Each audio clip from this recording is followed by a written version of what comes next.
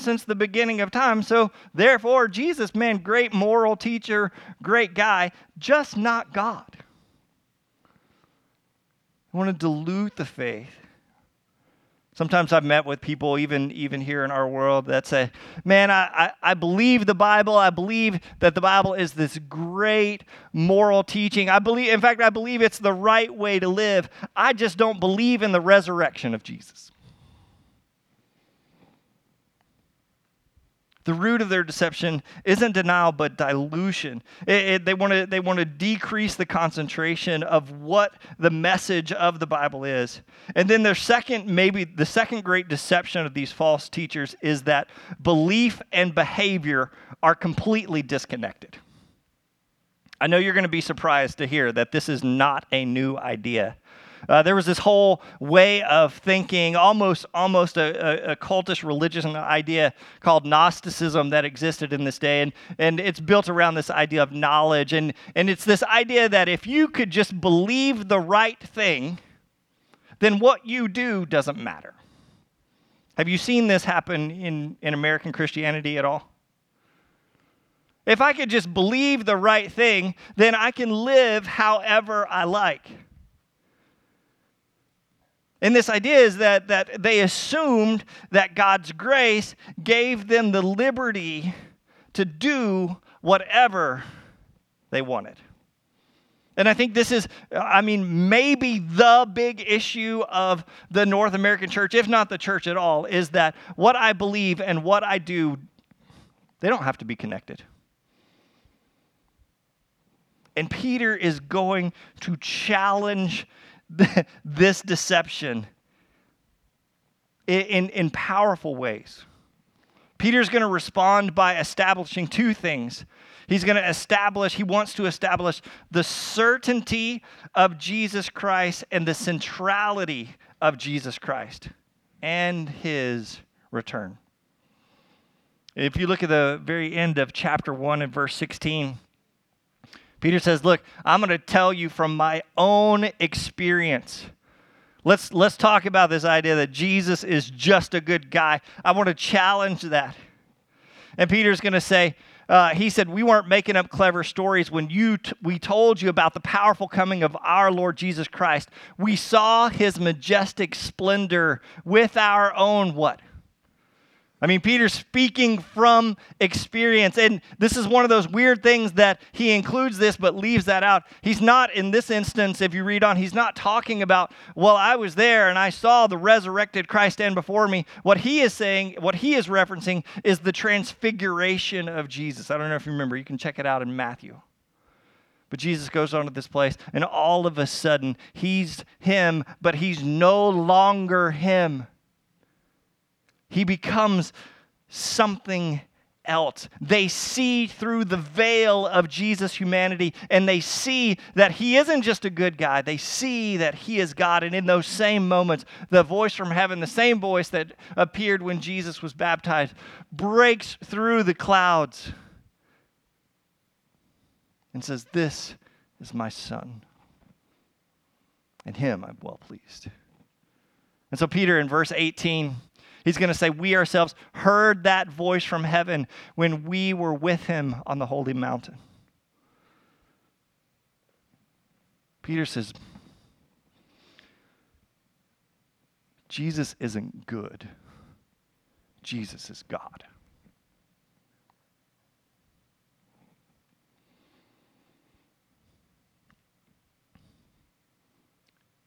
The centrality of the Christian faith is not that Jesus is some good moral teacher, but that he is God. And he goes on. In verse 19 through 21, he's going to go on and challenge even deeper the certainty of Christ, and especially the certainty of Christ's return. In verse 19, here's what he says. He says, because of that experience, we have even greater confidence in the message proclaimed by the prophets. The prophets themselves are not important. What's important is that the prophets gave a message delivered from God to the people. And he says, you must pay close attention to what they wrote, for their words are like a lamp shining in a dark place. And then one of the most beautiful lines in all of Scripture, he says, until the day dawns, and Christ, the morning star, shines in your hearts. He says, not only is Jesus God, this same Jesus God is coming again. And all Scripture and all prophecy have pointed to it. So let's talk about this day. Sometimes it's called the last hour. Sometimes you call it Judgment Day. It's not the Arnold Schwarzenegger one.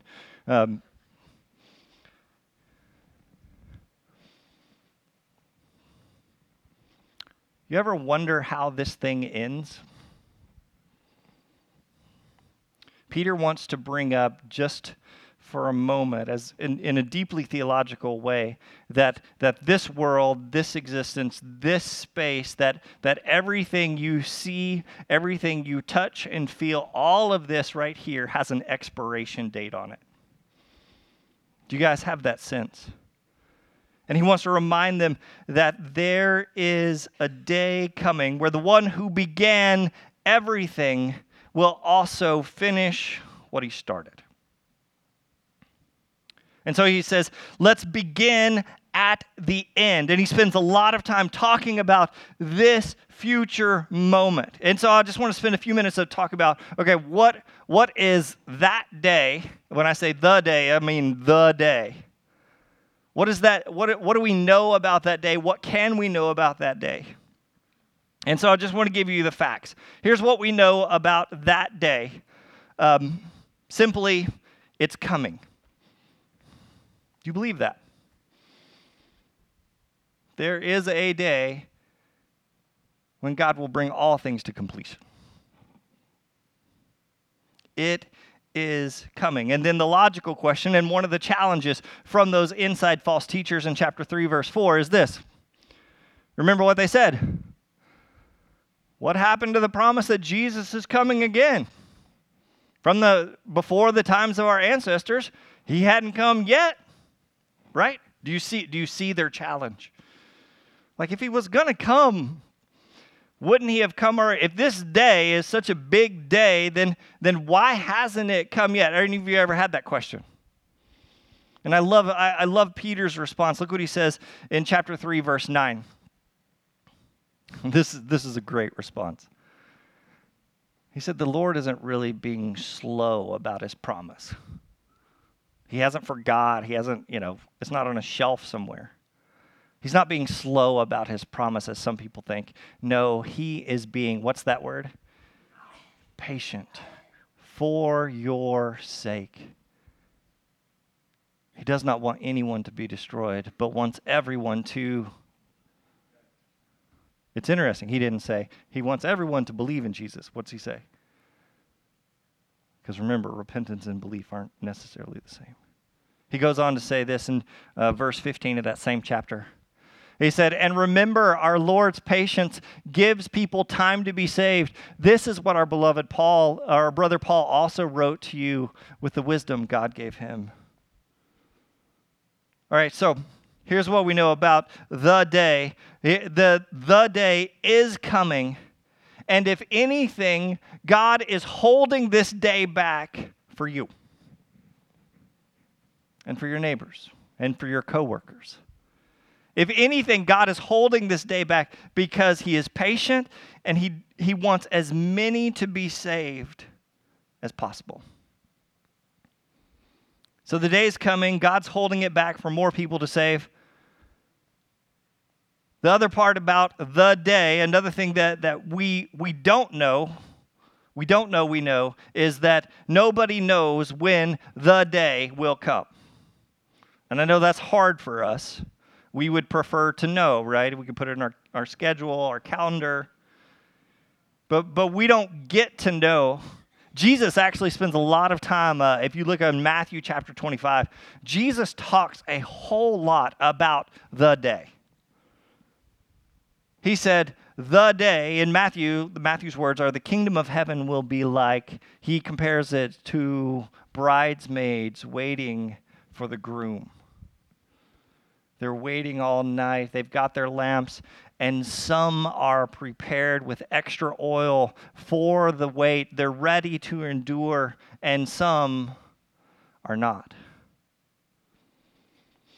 In Matthew chapter 24, verse 42, here's what it says. In relation to the day, he says, so you too must keep watch. For you don't know what day your Lord is coming. Go on to a few verses down to verse 44. Jesus says, you also must be ready all the time. How much should you be ready? All the time. For the Son of Man will come when least expected. So we know it's coming. If anything, God is holding this day back to save more people. But it's going to come, and when it comes, it will be when least expected. And finally, the last thing, and really the bulk of Peter's teaching, which we're going to dive into more next week in week 2 of 2 Peter, is, okay, now that you know this day is coming, it's going to come unexpectedly. He says, I want you to live in anticipation, or another church word you might be familiar with is advent of this day. He said, I want this future moment to shape how you live right now. Jesus in Matthew 25, he tells stories about servants who have been given these bags of silver or talents while the master's away, and then unexpectedly the master returns. And the master wants to see, what have you done with what you have been given? Right? In verse 29 of Matthew 25, it says, use well what you have been given. And it goes through these servants. You guys remember this story. Some have taken this opportunity, this thing they have been given between that moment and the moment of return, and they've used it to advance the cause of the master. And some did what? They buried it. And he says, and Peter says the same thing. Between the day and this moment, this is not a season for you to be inactive. But this is a season for you to be at work. It is a season of activity for the cause and purpose of the master. He goes on in Matthew 25, Jesus talks about this. He says, one day there will be this great separation of sheep and goats. The sheep will be on the right and the goats on their left. And people say, well, how will I know? How will I be on the right? And Jesus tells this great story about whenever you fed or clothed or gave water to the thirsty, then you did it for the least of me. Whenever you did it for the least of these, you did it for me. And what he says, between that moment and this moment, you are not free to serve only yourselves. Did you hear that? In light of this coming moment, you do not have the freedom to serve only yourself, but we must be serving the least of these. And when we do, we serve him. And if you can somehow live with this knowledge, live in this experience that this day actually is a real day, it is coming, it is going to happen, Jesus is going to complete what he started. And in this moment, and that can shape your moment to live for him completely, then that moment will not be a day for you to fear, but it will become a day for you to look forward to. Are you with me? Peter puts it this way in chapter 3, verse 11 and 12. He says, since everything around us is going to be destroyed like this, what holy and godly lives you should live, right? He says, I want you to be thinking about that day, because thinking about that day is going to help you live out this day.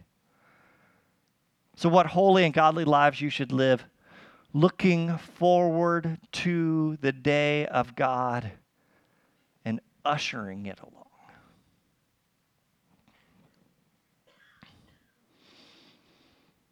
How often are you thinking about the day? I mean, I'm thinking about tomorrow. I'm thinking about my schedule. I'm thinking about, what do I need to do? I'm thinking about lunch already today. I just lost half of you easily. I mean, I'm filling my mind with all kinds of thoughts, all kinds of distractions, all kinds of things. But how much time am I really spending thinking about the second coming of Jesus? So let's do that just for a moment. Can you do it? All right, so just for a minute, let's all together, I want you to think, let's just think about the second coming together. And all together, all of us imagine just right now that Jesus is going to return tomorrow. Okay? All right, so just chew on that, okay? Somehow we got inside knowledge. Jesus is coming tomorrow. All right, so how does that help you look at your retirement plan? You see how it changes things, doesn't it? Like, how would that affect your thinking? Man, I was going to take tomorrow off. If Jesus is coming tomorrow, and let's be incredibly honest about what the Bible says. What the Bible says is that tomorrow is as good a day as any. And you have no reason to think that it couldn't be tomorrow. It says unexpected. In fact, the fact that you and I don't expect it to be tomorrow means that tomorrow's a great opportunity or possibility. Right? But if you could somehow grasp that this thing that God started, he's going to bring to completion. How, like if you just had a little bit of a preview, how would that affect your relationships with others today?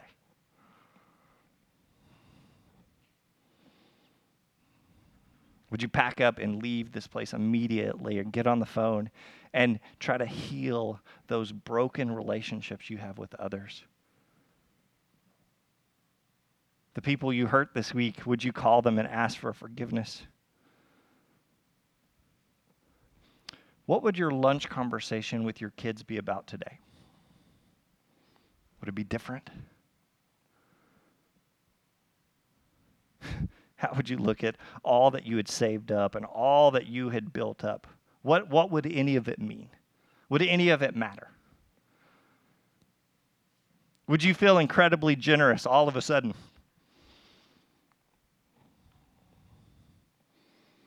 Would you have a crystal clear sense of what's really important? Sometimes I spend time with people in the last moments of their life, and you know what always happens? They are incredible. They have crystal clear thoughts about what was really, really important.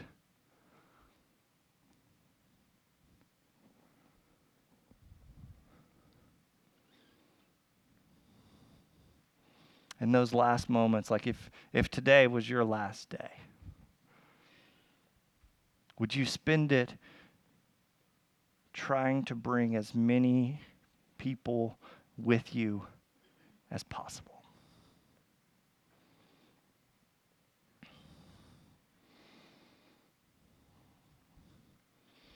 I think this living in that space of that knowledge of this day is coming is how you combat those false teachers, how you combat the dilution of your faith. It's how you move beyond believing behavior and belief are disconnected. You would start to live into this thing in a different way, and this is exactly what Peter is getting at. Look what he says in chapter 1, verse 12. I think I've even put 3 verses up there. They're there. This is what Peter says right at the beginning. He says, "Therefore, I will always remind you about" what? These things. He says, I know you already know them, but maybe you need to be reminded. And it's only right that I should keep on reminding you as long as I live. So I will work hard to make sure you always remember, even after I'm gone. And here's why. Two verses I put together in chapter 3, verse 5 and verse 8. He says, because there will be those among you that deliberately forget. And let's be honest, we're really good at forgetting. Our world is filled with every kind of distraction, every kind of promise of longevity and long life and a full, right? Like, our world is filled with this. And we just soak it up, man. We love it. And Peter says, man, be really cautious, because they deliberately forget. But you must not forget.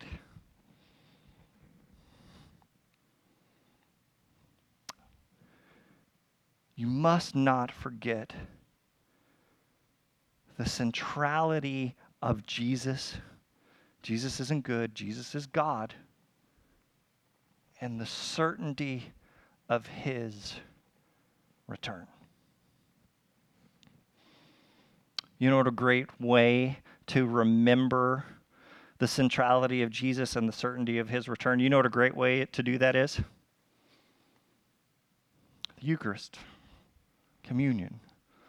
We're about to share in it together.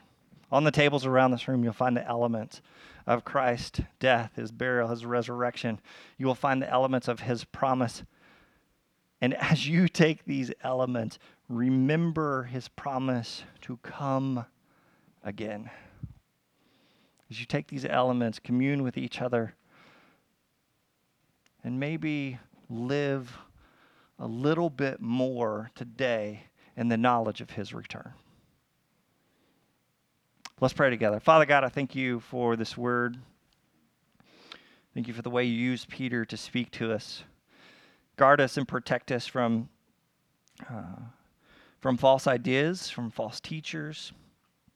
And Father God, I think there's a part of all of us of there have been moments where we've taken your faith and it seemed too big, and so we took an easier version of what you said. But Father God, we aren't given permission to do that as your servants.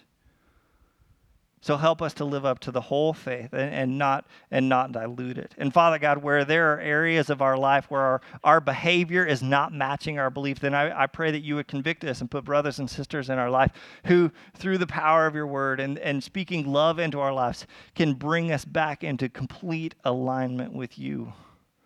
Father God, the day of your return doesn't have to be a day of doom or fear. Father God, it's a day to look forward to. And so, God, how you can, where you can, bring about that awareness. Fill us with that season of Advent again. Draw us deeply into your presence. Engage our memories as we have this communion feast together, remembering the sacrifice of your Son, Jesus, for us. Father God, we love you. In your Son, Jesus' name, everyone together says, I invite you to stand and enjoy a time of communion together.